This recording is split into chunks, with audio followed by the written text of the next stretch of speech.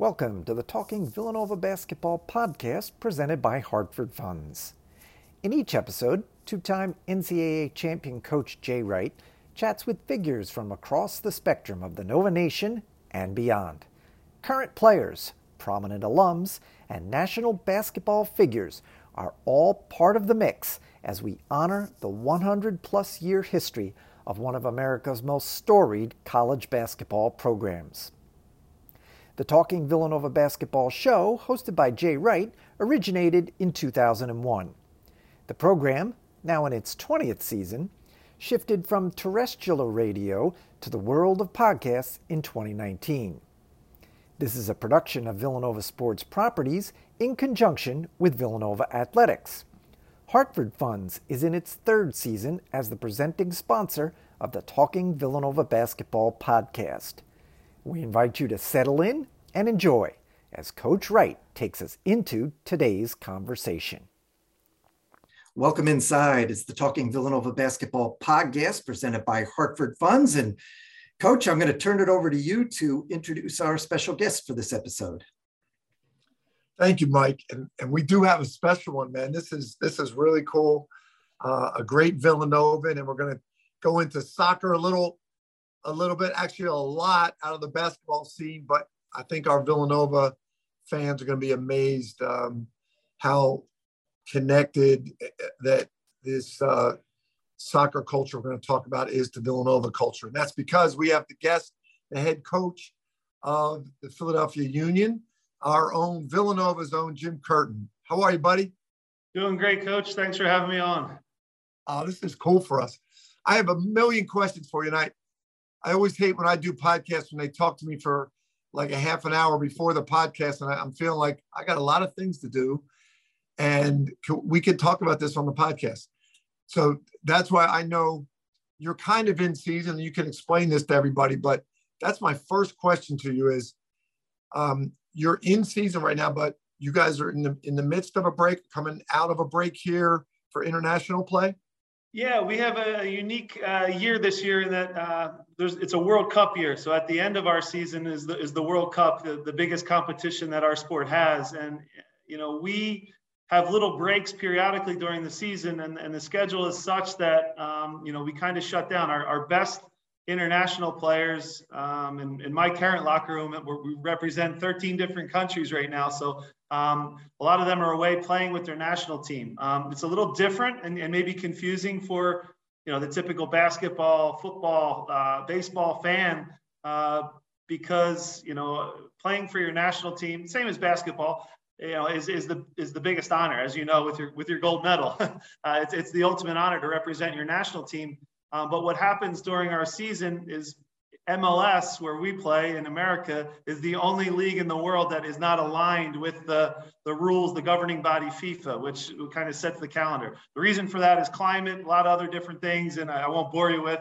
We can't be playing games in Toronto and Montreal and even Philly in February and January outside. Just the weather doesn't align with us. So long story short, we have those guys all away right now. It's a little challenging as a coach because you get about halfway through your season, and there's almost a pause.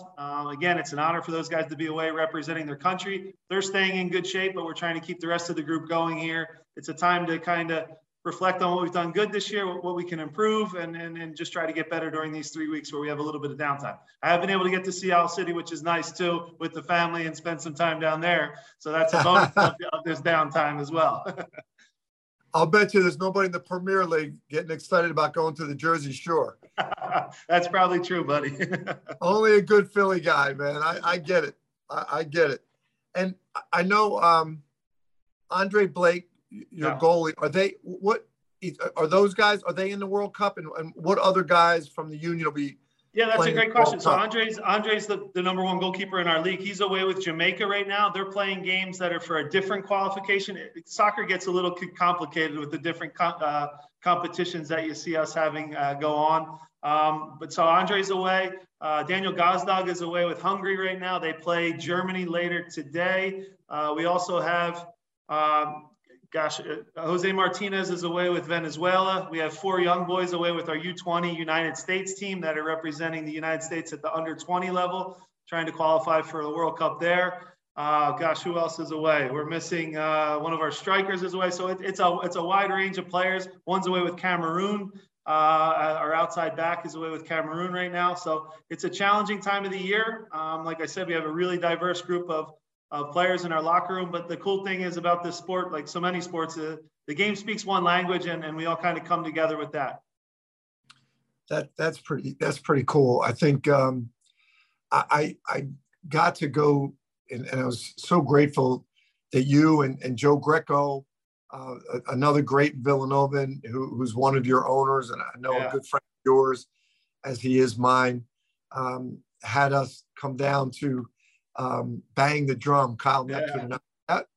That was such a thrill. I mean, you know, growing up in Philly, throwing out a first pitch for Phillies baseball is a big deal, but the energy in that place, sold out stadium, banging that drum before the game. That was awesome, man. That was so cool. And what a great night. It was, for a fan, it was a great night. It was a tie. I know you wanted to win that one, but of course. Unbelievable game, atmosphere. I mean, you guys got it going. And I want to get into all that, and we have some time here. But I want to first, as we start, Jim, go back and, you know, let all our, you know, we have a lot of Villanova people listen to this podcast. Let them know about your career, because you were here when I was an assistant. You had an incredible career here at Villanova, and tell people about your coach at Villanova.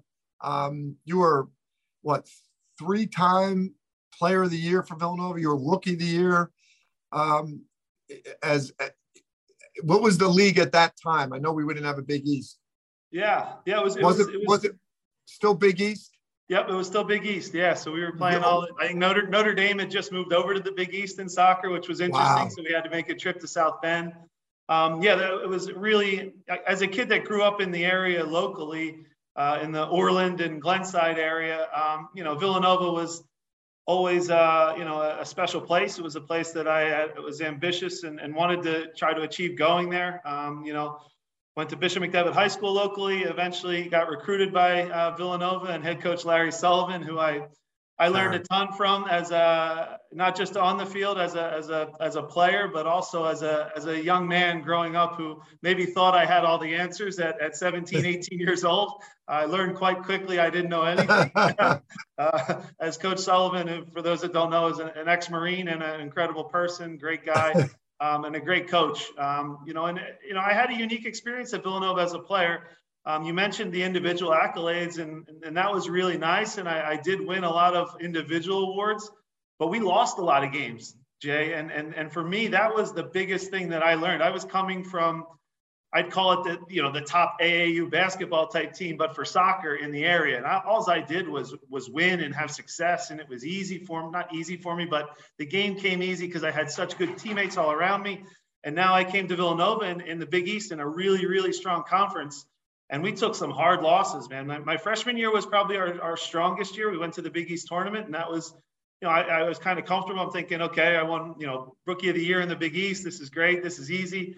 And then that next year we got humbled. I believe we did not win a game. I'll say that again. We did not win a game in the Big East. Wow. And I think in hindsight now as a coach, I look back and go, I learned more in those losses than and how to react to them and recognizing how teams work and how Larry handled us even in a tough season, not letting guys go off in 2s and 3s and pointing fingers and saying coach should be playing me this much or I'm playing out of position. You learn so many lessons in the tough times and the losses. And when I look back on that, that was something that really came out. And again, we did have more and more success as I went on. And it was great to get those individual awards, but I loved my teammates there. I learned so much about the game, not just as a player, but also as a coach. We didn't have the hoopla back then where you get to go up on ESPN and hold your jersey up when you get drafted like you do now in today's MLS and today's Major League Soccer. I was quite literally sitting in Bartley Hall, and I got a phone call from Bob Bradley, who at the time was the head coach of Chicago. I found out, he said, you can come down to Florida now. And you probably have a better chance of making the team, or you can stay and finish up your final semester there.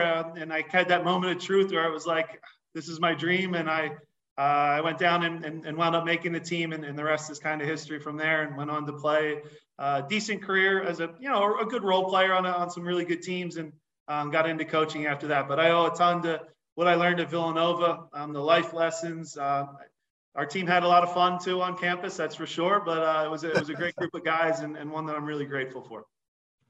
So I can't tell you how much I feel for what you're saying about losing and learning and really, I hope young coaches can understand how much that really does impact you as you're coaching today, because they're the situations that are challenging for you, and that's what you reflect back on and take lessons from.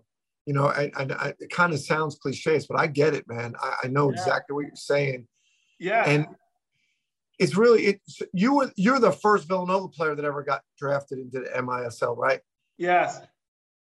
And now, how about the Big East? Like, have there been a lot of players out of the Big East that made the MLS? Yeah. There's lots of players have come through the Big East. It's such a strong conference. I know it's changed and shifted, and through the years. How is it now? How is Big East soccer now compared to when you played? It's still strong. There's still going to be talented kids that get drafted out of college now, but it's slowly shifted to more of a European model, where now each of the professional teams has a youth academy now. So kids literally age 8 and 9 are in our system and are training here from the Philadelphia area, the New Jersey area, from Delaware, the top kids in the area. They're going to school, getting really good education at our school that we have in our academy. And then they're working their way up. And look, some of them make it, and some of them go on to have great college careers, which is an amazing thing too. But it's shifted since when I was there. There wasn't these youth academies and kind of the copying of the European model. And the real advantage of it is you have the kids at a younger age. You see them at a younger age. And that part of things is important, just to have them in your culture early on. And again, I followed you from afar, and as a huge fan, and the culture that you built is something that every coach aspires to build, because you watch your teams play and just how hard they played and never quit. So from afar, I was trying to always grow that culture here, and people don't understand it does take time, and it doesn't just happen instantly. And I think you learn the most about culture, like you talked about before, in those moments of adversity. Everybody's culture is great when they're winning 4, 5, 6 games in a row, but now you lose a couple, that's when it becomes the true definition of what your culture really is about and what it stands for. Yeah, you have done an amazing job with that.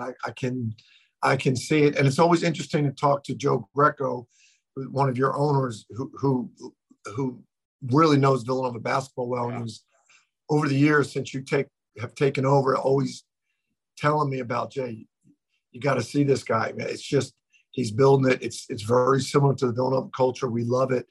I want to get into that, but I don't want to get away from your career yet, because as Villanovanans, we're really proud. I mean, you also had a very good career in the MLS, right? And how many years did you play in the MLS?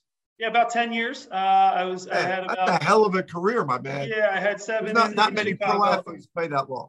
I had 7 in Chicago, and then about 3 in LA towards the end. And I probably could have played a little longer and chased it, but the moving the family around, it got to a point where I thought I was maybe being a little selfish as a professional athlete and dragging them around. I started to have kids and moved back to Philly, and it was wound up being a great choice. But certainly had a good career. I was lucky enough to play on really, really good teams, and so much of life is timing and a little bit of luck and right place at the right time.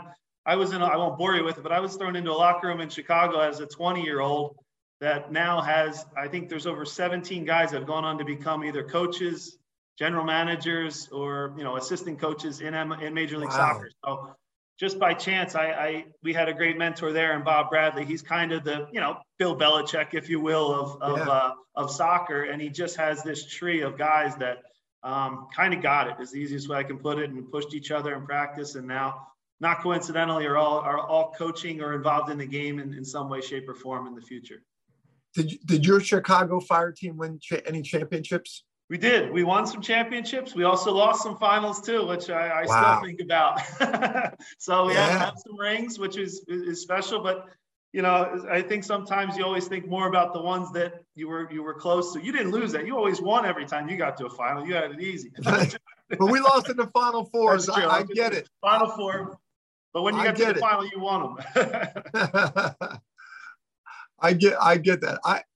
I think though that as we, you being the head coach of the Union now, I think all of us in Philadelphia should be just so amazed at, and I want to get into this next, the breadth of experience that you bring to this job in that you were a great player, you won championships, you had the college experience you did, you had the great individual honors, the great team accomplishments as a professional and a long-term professional, which I'm interested in your opinion. In pro sports now, I think means a lot more than it ever did. Having been a player and being a coach is far more valuable now in pro sports than it ever was. Do you feel that as coach of the Union? I think it matters. I think it helps sometimes with certain conversations with guys. I do often see, and it happens in soccer, I think it happens in basketball, and it happens in football. Sometimes the best former players aren't necessarily the best coaches.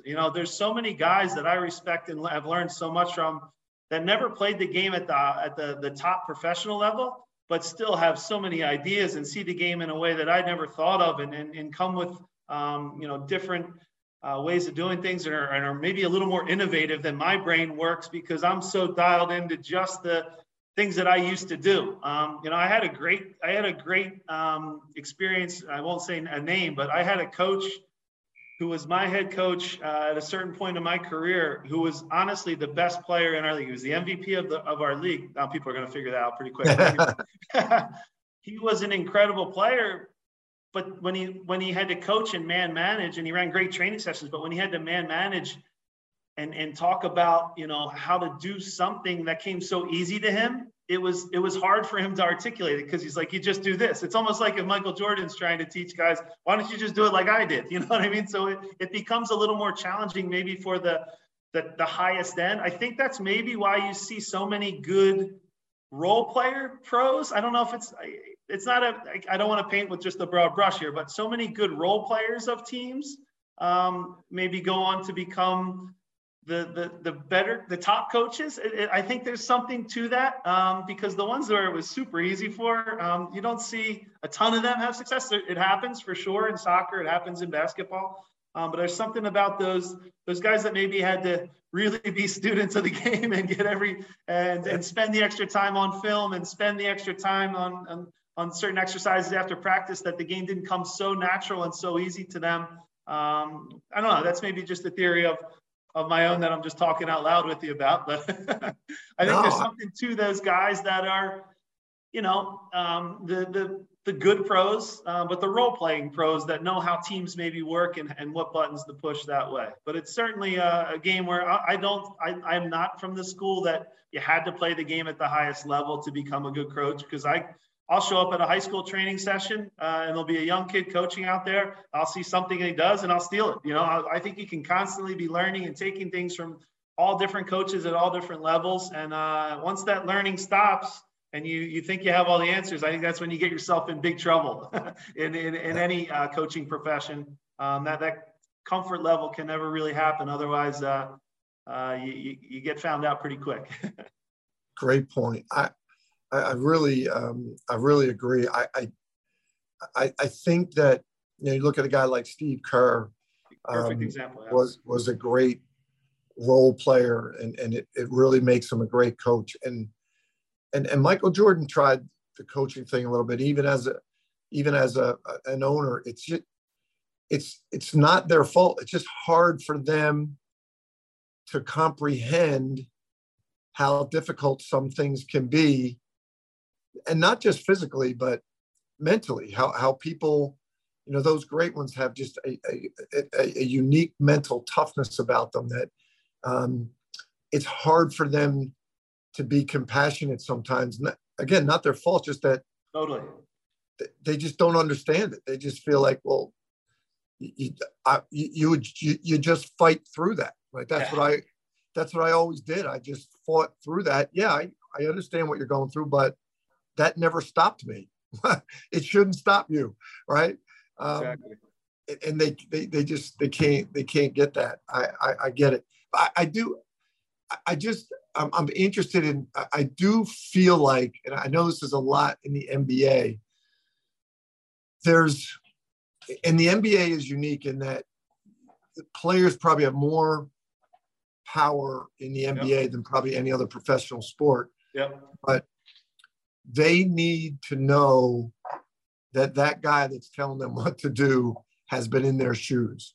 Yeah. You don't feel like soccer hasn't reached that point yet. You know, I'm going to contradict myself a little bit here. I think it does help to know that the guy that is the leader in giving the message has been through it as well. So he's not just coming from a place of, if you're talking about, you know, a semifinal or a final game, just how high the bar is there. I'm not saying the other person can't do it. I think that they can. I think that their message better be perfect, though. They're maybe, you know what I mean? Like they cannot miss one word or one comment that make, because you know how players are, man. They will chew you up if you get one thing wrong about them in a press conference or whatever it might be. So they need that, you know, to see. I would just say your message has to be almost perfect, so articulate, so clear. Whereas maybe a guy who's been through a couple finals and won some things already can maybe get away with things because they just look at him and go, okay, this guy has been here. And you instantly have that buy-in. I think maybe the best way to word it would be that other coach would need a little more time to get the buy-in and more time to get the group to really embrace what he's about. Because like I said, players will figure you out quick if you're full of it, or maybe your drill isn't going exactly like how they're used to doing it, and then they don't like it and you don't have command of it. They will chew you up and they'll dismiss you almost instantly. So it's a hard thing to teach when young coaches come in, because I remember how nervous I was, even as a former player, the first time I still ran a drill with the first team with the big guys. I'm sure you probably, you don't have to admit it, Coach, right? But even the first time you worked with like the Olympic guys, you know what I mean? There's that feeling of, okay, I better get this right. I better be on my game because my first impression is going to go a long way with these guys and what they think of me. You can always improve it. You can have a bad session, no question about it. But there's a real fine line there about getting things right in those first early moments, because players sniff it out pretty quick. Exactly. So it does sound like professional soccer is a little closer to the NBA than I first thought. It, you know, when you come from the outside and I go to your game, and everybody looks happy. Everybody looks like they're doing what they're supposed to do. It looks like, soccer's a little different, a lot more team oriented. Everybody seems to be on the same page. I don't know the game well enough everybody looks perfect to me. The game was great, and I couldn't. And everyone's attitude looked really good. I mean, one guy, the guy for the Red, this was something. The game that I attended, a guy for the Red Bulls gets a red card, kicked out, and kicked out of the game. I mean, in our sport, that's incredible. Not that it happens, but like the selfishness to do that and impact your team in that way, I would have gone crazy as a coach. That was a wild night. It was awesome having you there too. You did a good job banging the drums. It was awesome seeing you down there.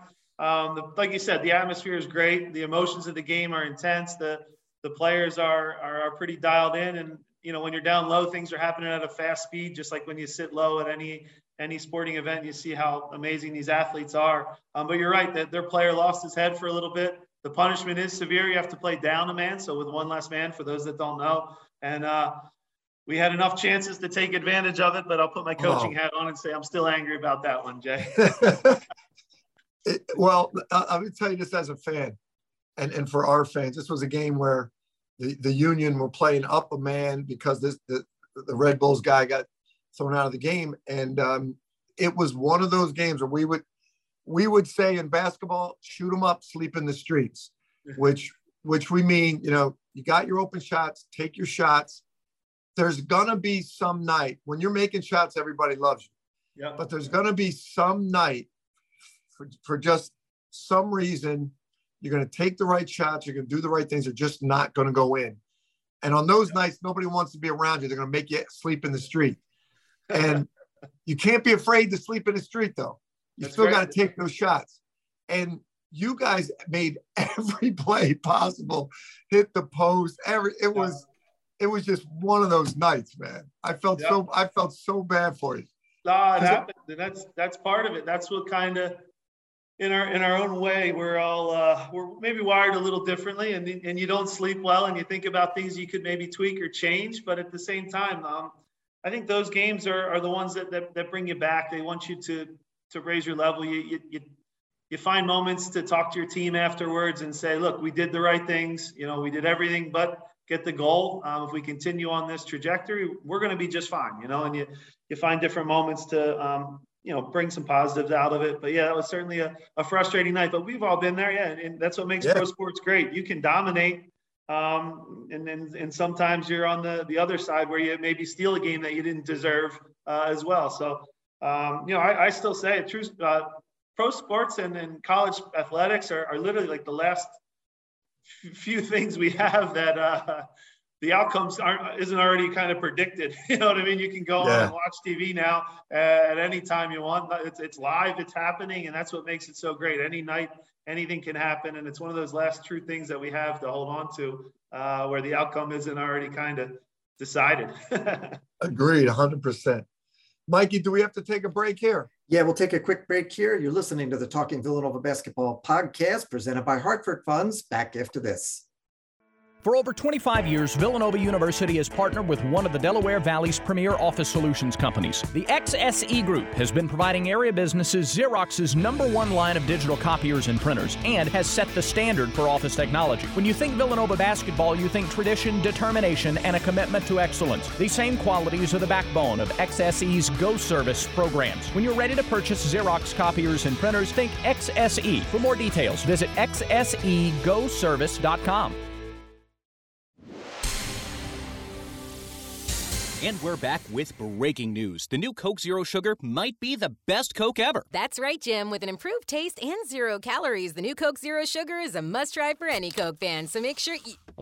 Jim. Jim. We're on the air. Ooh, yes, this tastes like the best Coke ever to me. Your thoughts, Jen? Well, can I have a sip? Jen, we're in the middle of reporting the news. I need to try it first. Calling all Wildcats who like getting stuff for nothing, which is probably all of you, right?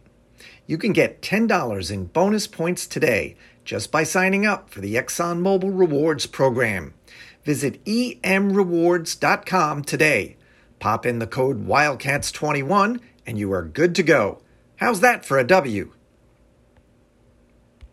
This podcast is brought to you by Hartford Funds, a leading asset manager based in Wayne, Pennsylvania. While other investment management companies measure performance against the S&P 500, Hartford Funds has a different measure of success: investor satisfaction. Hartford Funds, our benchmark is the investor. J.J. White Incorporated is the single-source, multi-trade contractor for your next construction project.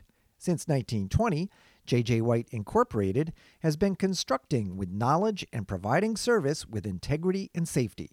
Visit J.J. White online at jjwhiteinc.com.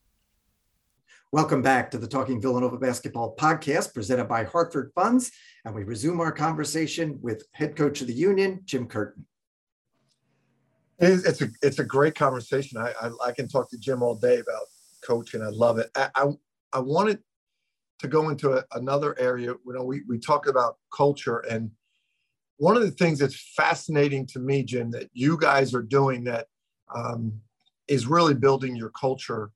And you started this way, is rather than bringing in free agents like a lot of professional teams do, I mean, you do some, but Yeah. you guys have your academy, and you are developing your young players and bringing them up through a system from the age of what's the youngest age you start them in the academy?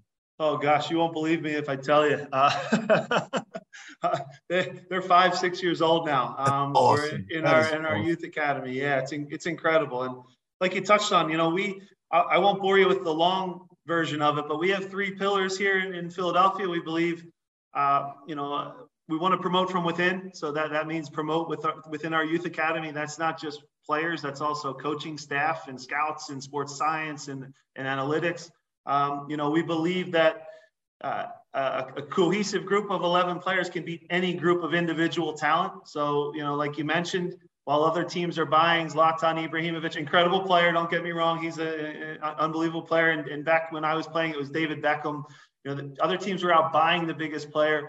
We were believing that a cohesive group can beat the individual talent any day, which our players really embody and embrace. And the third one is we have to be innovative. We have to mine different areas that maybe other people aren't looking at in the second and third league in Germany or down in Venezuela or in Costa Rica or wherever it might be, to find good talent, like you talked about, those free agent types that kind of round out your roster. But the important thing there with the culture is that youth academy, man.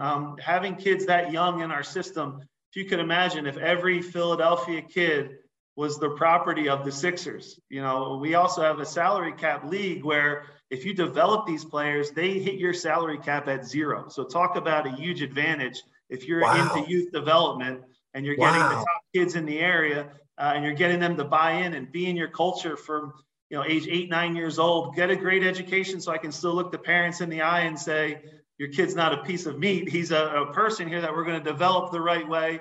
I want him to play in Subaru Park with the first team. He might not make it, but he's going to be getting a great education at school at YSC Academy. And also he'll move on to have a great college career too, if he doesn't make it to the first team. That's obviously the ultimate goal. But the reality in pro sports is I think it's about 5-6% of the kids that we have in our academy are actually going to play professionally. So it's still an uphill fight. And they understand that. And then having them in the system and understanding how we want to play, how we want to, act on and off the field. It's incredibly valuable for us. I give our ownership group. We talked about Joe Greco, how much of a great human being he is, how much of a philanthropist and just investing so much into our club. I have a great ownership group here in Jay Sugarman that believed in this way of doing things, along with Joe, that we were going to build it a different way. And there might be some challenges early on, but ultimately, if we really stick to this plan, it could become a real weapon. And now our youth academy it just got ranked the #1 youth academy in the country, in the entire United States. Wow. So now all the kids that watch us play too in California go, I actually want to go to Philadelphia. And all of a sudden it becomes a recruitment tool, because if I go to Philly, I don't play behind some guy they just paid $8 million. I don't sit behind some guy they just paid $8 million. I'm starting. Jim will put me on the field at 16, 17, 18 years old. And we have proof of concept now. So it took a little while, but we just sold a kid for, $15 million to Salzburg, Brendan Aronson. He now has been flipped and sold again to Leeds. So we get compensated for that. So I'll just say everybody stays happy. It's a lucrative way for our owners. It's a great product on the field still. We're developing young kids and we're winning games. Most importantly, as you know, Jay, when you win games, that is still the most important thing in terms of recruitment and really getting people to buy into what you're talking about. So it's been a fun run so far. Still have a lot of work to do, but certainly I'm so glad you brought up. You're very knowledgeable. The youth academy piece is so important to us. Well, I'm fascinated by your organization, and Joe Greco and I talk about it, and then I got to see it, and I got to meet your president, and some people should know the coach of the Buffalo Bills brother. Yeah. Right. Is the president, correct? Yeah, exactly. Yeah. I met him. Sean is a friend of mine, and they're both from Philadelphia, and it's us and everybody's and your primary owner I met that night, and everybody is bought into this. And I think our Villanova fans would love this. The proof of this is that even though you were a great pro player, you came in and you started, your first job was with the youth, right? In the youth academy. That's where you started in the organization, correct? Yes, my final playoff game was against, quite literally, David Beckham. He beat us. We lost. And I kind of got in, had a week or two to think about it. I decided it was time to retire, and I was going to go back home to Philadelphia with my wife. And when I say, Jay, quite literally, I was coaching, at the time they had an even younger academy, 2-year-old to 4-year-olds. And I found myself on the field out in the Wayne area, actually, crunched up in the goal playing some version of like a Red Rover game with 2-year-olds blasting balls at me. And I'm going, how the heck did I get here, man? That happened quick. But it wound up being the best thing for me just because I learned so much. I got to work with, as I showed that I was, willing to do that. I think they moved me up pretty quickly. And next thing you know, I'm coaching the 15-year-olds, boys and girls, and coaching our U17, eventually U17 Union Youth Academy team. And we had a lot of success with that group. So worked my way up solid at all levels. And I think for any young coach out there, I think some of the best things are to work with really young kids because, number one, you can try new things, you can fail a little bit, and the pressure's not the same as at the college or pro level. But also because, man, working with kids and watching them get better so quick is the most rewarding feeling I think that you can have. So I think that is really special, how quick they pick things up and get better before your eyes. I still coach my son's baseball teams and daughter's stuff too on the weekends. So I'd really encourage any coach, whatever level you aspire to coach at, to dive in, especially with young players, and work with them because there's nothing more rewarding than seeing them improve. And then it happened on a bigger scale where, a lot of the young 8 and 9-year-olds I was coaching ultimately now are playing for me on the field in Subaru Park. So wow. They're probably sick of hearing my voice, but I know them so well that kind of leads to the strength of our culture and why we've had a little bit of success in the recent years, which has been fun. But I think your ownership's commitment to that culture is important too, in that, so important. They've got a former player, but also someone that came up within their system, just like the players did, came up through their coaching system, and they started with you as interim, but then you proved yourself. And now to have a guy that started with 3 and 4-year-olds is the perfect proof that we believe in this culture and the system as working. Yeah, and I think like any corporation, any business, any school, any university, any professional sports team, it starts at the top. And if we had great ownership group that believed in this way of doing things, I think that the coaches like yourself, you work so hard to call it a family. It's a family. We're a family. But then when you lose a few games, everybody goes, well, it's a business, it's a business, it's a business, and you're out of here. You know what I mean? So I think we've all lost friends that way, or have had friends go through the tough times of losing a job, which is brutal and nobody wants to have happen. But the true leaders, the best owners, the best CEOs, the best leaders of companies are the ones that really, really believe when they say that they have a culture of a family and really making everybody feel the right way. And I go back to, we can talk about X's and O's, and we know how important that is, and the tactics, whatever it might be, and the substitutions and when to do them, when not to. All that stuff is incredibly important. But nowadays, I can go online and go on YouTube, and I can watch the best soccer coaches in the world. I can watch every one of their training sessions from start to finish. You can do the same in basketball now. So all the secrets are out there. But now it's about, how are you as a leader? And then what are your relationships like? I still think it goes back to the relationships that the coach can create in that locker room with his players, getting to know them all individually, getting to know and empower his staff is really more important. I hate to admit this, and I've said it to my owner before. I'm like, I shouldn't be telling you guys this, but more important than anything I can do on the field with the X's and O's is just the relationships that you're able to try to create and cultivate and empower people to reach their maximum. So I feel like I'm a preacher right now, but so I feel bad for talking too much, Jay. But no, that's why we have I've seen it. I've seen it I've gone to Liverpool and I've gone to all these high performance places and the best teams in the world, and all the really good coaches, it comes back the same way. It's like, no, the relationships are the most important thing. And I'm just I've become such a believer in that. And I think it really is the most important thing. And sometimes people tell me I'm too nice, or I shouldn't be giving my cell phone to my players. And that's a strange way of doing things, and it's maybe foreign to some of the European guys when they come in, but it's just how I am. And it's just the way that I think it should be. There's a million different ways to do it. I'm not saying which one's right or wrong, but I do believe very much in the relationships that you create with these people, and how you empower them to maybe eventually, become like my assistant from last year. He was one of the best assistants in the league. He just got the head job in Cincinnati. And for me, people go, "Oh man, Jim, you lost him. That's gonna really hurt the team." It's like, no, this is perfect. That's what we're about. That's what this is what he signed up for too. And he's gonna now move on, and he's done a great job in Cincinnati leading them. Just like Mr. Neptune will do a great job after you. I'm sure you prepared him the right way. And he's going to do an incredible job too. What a guy too, by the way, meeting him at the game. Incredible person. And the program's in great hands. All the Villanova fans out there, that's for sure.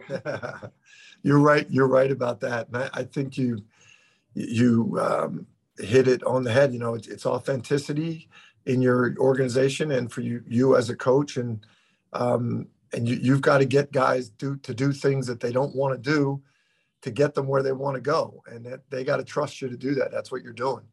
I want to, before we run out of time, I also, I'm fascinated by the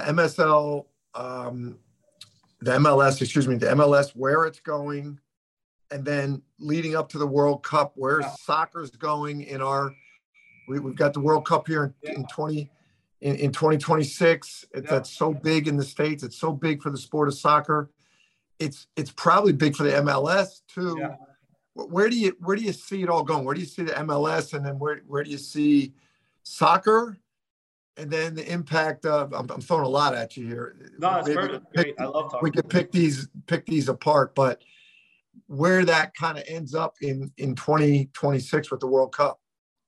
Yeah, the league's already grown more than I ever thought it would in my lifetime. I can say that with full confidence in terms of the owners that are coming in now. The men and women that are buying into it are billionaires now. And these people don't lose. So you can see the money that's going into sponsorship, the structure of the stadiums. It's great, and the game's going to continue to grow. Our league has such more permanence now than in my day when we were playing in beautiful old football stadiums, but they were football stadiums. They weren't soccer specific places. So I think that the league is in an incredible place, and it's on TV now, and kids are seeing it more and more.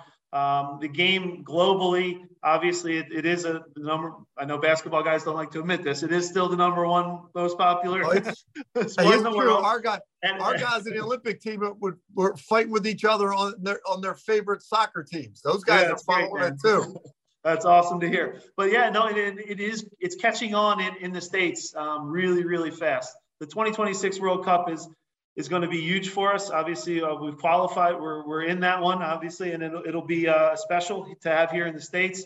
But I think you're going to see, if it was a stock, I would bet on it from now till then to just explode. It really is going to grow. The fact that you can turn on the TV in the morning now on a Saturday, and you can watch the English League, you can watch the German League, you can watch Major League Soccer games all through the day. That didn't happen when I was a kid. You used to have to find at your grandparents' house, like the UHF channel 48 maybe showed an Italian league game, and you had to watch it through like the fuzzy snow. So it's here to stay. It's growing so quickly, and I think the best marketing and the best way to tell it's here to stay is when you walk out of my neighborhood. Now I live right on 2nd and Bainbridge. You open the door and you walk down the street, and kids aren't just wearing Barcelona jerseys or AC Milan or Bayern Munich. They have Union jerseys on now, or even I'll see the occasional New York City or Red Bull, and I'll get angry, but I'll still be like, the kids are wearing soccer jerseys all around. It's become cool, which is so important in our game. And the young kids usually tell you what's coming next, and they're really into it. They love the game. They've all fallen in love with it. I still respect and know that, we got a long way to go before we're the NFL or NBA or Major League Baseball, which is, we're putting a little pressure on Major League Baseball. We've surpassed hockey in terms of attendance. So, and I love hockey too. I love all sports. I love every sport we have here in Philly. But it's the reality now that the sport continues to grow really, really fast. And that 2026 World Cup, man, it's going to be really special. Is there, this is my own little weird thought, but I was an assistant coach to Jim Boeheim in U22 World Championship, and we were in Brazil, and there was nothing on TV that I could understand except soccer. So I was watching a lot of soccer, and I was just amazed at how you couldn't tell who was right-footed, left-footed. And it was something that way early in my career that we brought back to Villanova. I said to our guys, if the best soccer players in the world can go right foot or left foot, like we should be able to shoot layups, right foot, left, right hand, left hand. We should be able to pivot off both feet. And it became a big part of our program. I actually stole that from sitting around watching Brazilian soccer. But are they considered, like, for the natural talented players, are they still considered the best, or has it evened out, or is there anywhere that's still considered has the most talent? Yeah, and it's Brazil. And it's funny because I think sometimes, and we're guilty of it here in America, right, with kids' youth sports, we almost overcoach and we almost over-structure and almost have, if you're not on this team, you're not going to become the next big, player at Villanova. We almost make it too organized. The reason Brazil is still the best is because those kids roll the ball out in the street and they play from when the sun comes up till the sun goes down. And you watch a Brazilian play, like you said, right foot, left foot, doesn't matter. They have no fear because they've been kicking a ball that's, not even what we would call a proper soccer ball. It's basically like newspaper stuff together that they'll make it work, and they'll play all day long. And they have this almost, I'd call it like a pickup basketball player that, there's been tons of them that obviously, maybe don't make it because of whatever reason, but at the same time, they have that creativity and maybe see the game a little bit differently than maybe the ones that we, when we have 8 years old showing up and we're giving them nice brand new cleats and all this great equipment, and they're playing on this beautiful court with glass backboards. And we're saying, Billy, pass to Joey, and Joey, then you pass here. And we take away almost kind of the beauty of the game, which is that it can be free flowing and kids can make mistakes and try stuff, for lack of a better word. I almost said a bad word there, but just try stuff and mess up, because that's how you get better.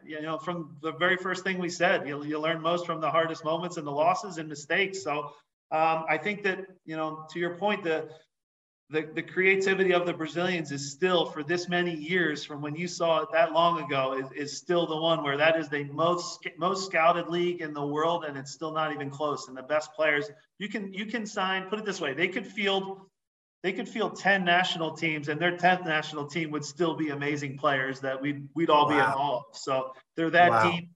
So it's pretty special what they do there.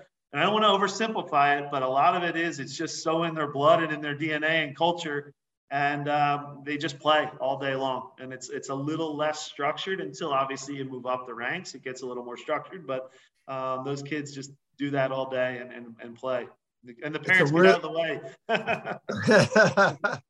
It's a really interesting comparison to basketball here in the States, because that's why we have been and for a long time we're really dominant in the world. And basketball is the exact same situation. It was the kids who grew up playing on the streets of New York, streets of Philly, pickup, and it doesn't happen as much here anymore. You've still got that because of it's a part of our culture. You still got it, but it's why the rest of the world's catching up. And that's really interesting to me, because I saw that. Just I wanted to bring kind of that free flowing, but that that kind of and any situation, footwork wise, passing wise, any situation you could just handle instinctively as a basketball player, because of the way I watch them play soccer. Very cool. All right, last thing I want to hit you with. What do you see for yourself as you? I mean, you've been a head coach now for a good number of years. You guys have won the regular season. Do you take it day to day, season to season? Do you think about your career and the MLS, do you aspire to go to Europe and coach? Do you do that as an American coach, or what do you think for yourself? Yeah, I think it's the same as when you're a player. You always want to try to push yourself to the highest level. In our game right now, the reality is MLS is an incredible league. It's a growing league, but it's not the best league in the world. So, I think someday I'd like to challenge myself in Europe. I also have, I have 3 young kids right now that I want to at least get to the college age before I make a selfish move like that. but they would all embrace it and be along for the ride, no question about it. But I think that I'm at a time in my life right now where we've built something really special here in Philly. I think the work's not done here yet. I think I still have more to give here. I still want to ultimately lift the MLS Cup.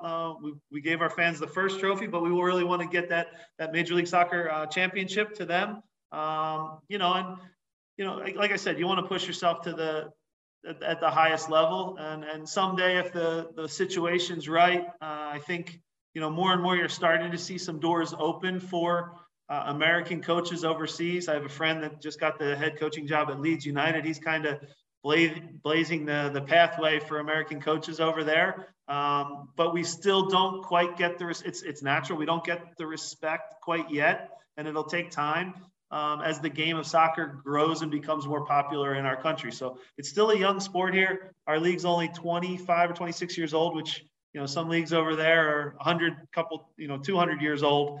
So there's a little more history. So it'll take some time for American coaches to maybe get opportunities over there. But certainly I'd be open to that at a certain point. But I really love my time here in Philly. And like I said, we still have some work to do here. Well, we're proud of you, man. And it's just our coaching staff here at Villanova. Kyle and I talked a lot about it after spending time with you and watching your team and talking to Joe Greco a lot about you guys. But we're really proud of you. And coaches should go in any sport, should go look at what the Philadelphia Union are doing, what Jim Curtin's doing in terms of their entire organization. It's really impressive.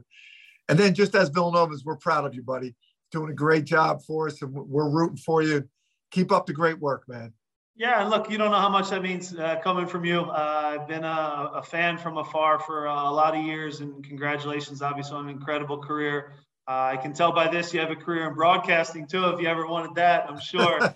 But no, man, I really mean it. What you built at Villanova, we're all incredibly proud, and I respect it so much. And it's really special to have watched and witnessed, and great having you out at the soccer game. And it was really fun meeting you. And this has been awesome, just catching up. And this is much better than any of my usual press conferences where they're just asking me who's playing and who's injured, who's not. This was awesome, man, to open up and just have a real conversation with a coach as accomplished and as had as special a career as you have. Was truly I'm humbled, man. It feels really cool to have you say anything positive about me. It's been fun. I'm going to get down there with Kevin Durant. We've been texting. We're going to come down and see you at a game, and I look forward to seeing you, buddy. Good luck. That's awesome. Kevin's the man. He's a great guy, and he speaks very highly of you. So awesome. Thank you so much, guys. Good luck, buddy. Thank you. You've been listening to the Talking Villanova Basketball podcast. Back with our final segment after this. Are you looking for something imprinted or embroidered? If so, let Campus Clothes help you get the look. Whether your team is in the corporate office or on the athletic field, Campus Clothes can supply your team with all its needs. Visit us on the web at campusclothes.com or give us a call at 215-357-0892. You may not play well, but you will always look good. At KeyBank, we know you've got a lot in your head when it comes to your money. You're excited for payday, annoyed about being nickeled and dimed for using your nickels and dimes, and feeling all the emotions everyone has when it comes to money stuff. That's why we created the Key Smart checking account. No maintenance fees, no minimum balance requirements, 40,000 ATMs, and convenient digital access. We work hard to make banking easier so you can get out of your head and on with your life. KeyBank opens doors. Visit key.com/keysmartchecking. $10 minimum opening deposit required. KeyBank is a member FDIC. At NovaCare Rehabilitation, we know that game days are scheduled, but injuries are not. Don't let aches, pains, or injury keep you from doing what you love. The physical therapists at NovaCare Rehabilitation are here for you with 100 convenient locations throughout the Delaware Valley and South Jersey. Let NovaCare clinical experts help you heal. NovaCare is proud to be the official physical therapy provider for Nova Nation. To begin feeling better, faster, schedule an appointment today at NovaCare.com. NovaCare. Experience the power of physical therapy. For every assist Villanova made last season, Hartford Funds generously donated $10 to North Light Community Center to make a positive impact on families and children in need in our community. You can track the progress always of Hartford Funds assists at villanova.com/assist, as well as our social media channels. This is Jay Wright, head coach of the Villanova Wildcats. Villanova and Land Rover Main Line continue to have a great deal in common. We are both located on the main line, and we both are getting business done in our beautiful new arenas. Like Villanova, Land Rover Main Line is once again nationally ranked as one of the top Land Rover stores in the nation. Villanova University and Land Rover Main Line continue to build winning teams that are proud to serve the greater Philadelphia region, and we are both grateful for your continued support. Please visit us online at LandRoverMainline.com. There are many ways to say Miller Lite has more taste and only one more calorie than Michelob Ultra. You could say it with your show choir buddies at your high school reunion. Miller Lite is more taste and no one more calorie than Michelob Ultra.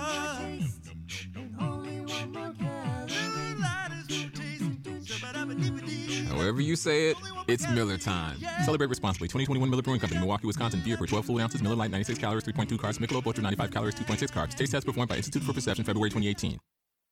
It's now time for Geico Inside the Wildcats. Geico, 15 minutes could save you 15% or more on car insurance. And Coach, these last few nights, you had a chance to participate in something fun, a cameo role in a motion picture with Adam Sandler. Just tell our audience a little bit about the premiere and just kind of the cameo and all that stuff. It was a fun experience. It was funny. I spent a whole day filming, maybe from 9 a.m. till like 9 p.m. And Adam was great, and it had me set up with my own trailer, felt like a movie star. And then it's funny, you see the film and everything got cut out except for a couple lines. But it was a lot of fun. The premiere was cool, and we got to spend some time together, Patty and I, with Adam afterwards. And he's a Villanova basketball fan. He asked me how Justin was doing, how Justin's knee was, and Daryl Reynolds was in it also, just for Villanova fans. He was one of the guys you see when you watch the basketball play. It's a great movie for basketball fans. A lot of basketball. Kyle Lowry's in it. Kyle had a couple lines, was really good. Kenny Smith is a big part of it. He was there last night. Tobias Harris, a big part of it. He was there last night. So it was a lot of fun. It's show business. Certainly not coaching, but it's fun. That'll do it for Geico Inside the Wildcats. Geico, 15 minutes could save you 15% or more on car insurance. And Coach, that'll wrap it up for a very interesting session here. We thank Jim Curtin for taking the time. Yeah, Jim Curtin was great. Thanks, Mike, for organizing everything, and I hope everybody in the Nova Nation follows the union in Jim Curtin. He's a great Villanovan. That'll do it for the Talking Villanova Basketball podcast presented by Hartford Funds. Thanks for listening. We'll talk to you next time. Thanks for listening to today's podcast. Just a reminder, you can follow Coach Wright on Twitter at VUCoachJWright. You can also follow Villanova Basketball at NovaMBB on Twitter and Instagram. We'll have alerts posted on those accounts whenever a new podcast is available for download. Or you can subscribe to the podcast via iTunes, Spotify, and Podbean. And for more great content, check out the web home of the Wildcats, villanova.com. For our producer, Matt Fraschilla, this is Mike Sheridan saying thanks again for stopping by. We look forward to having you join us again next time for the Talking Villanova Basketball podcast presented by Hartford Funds.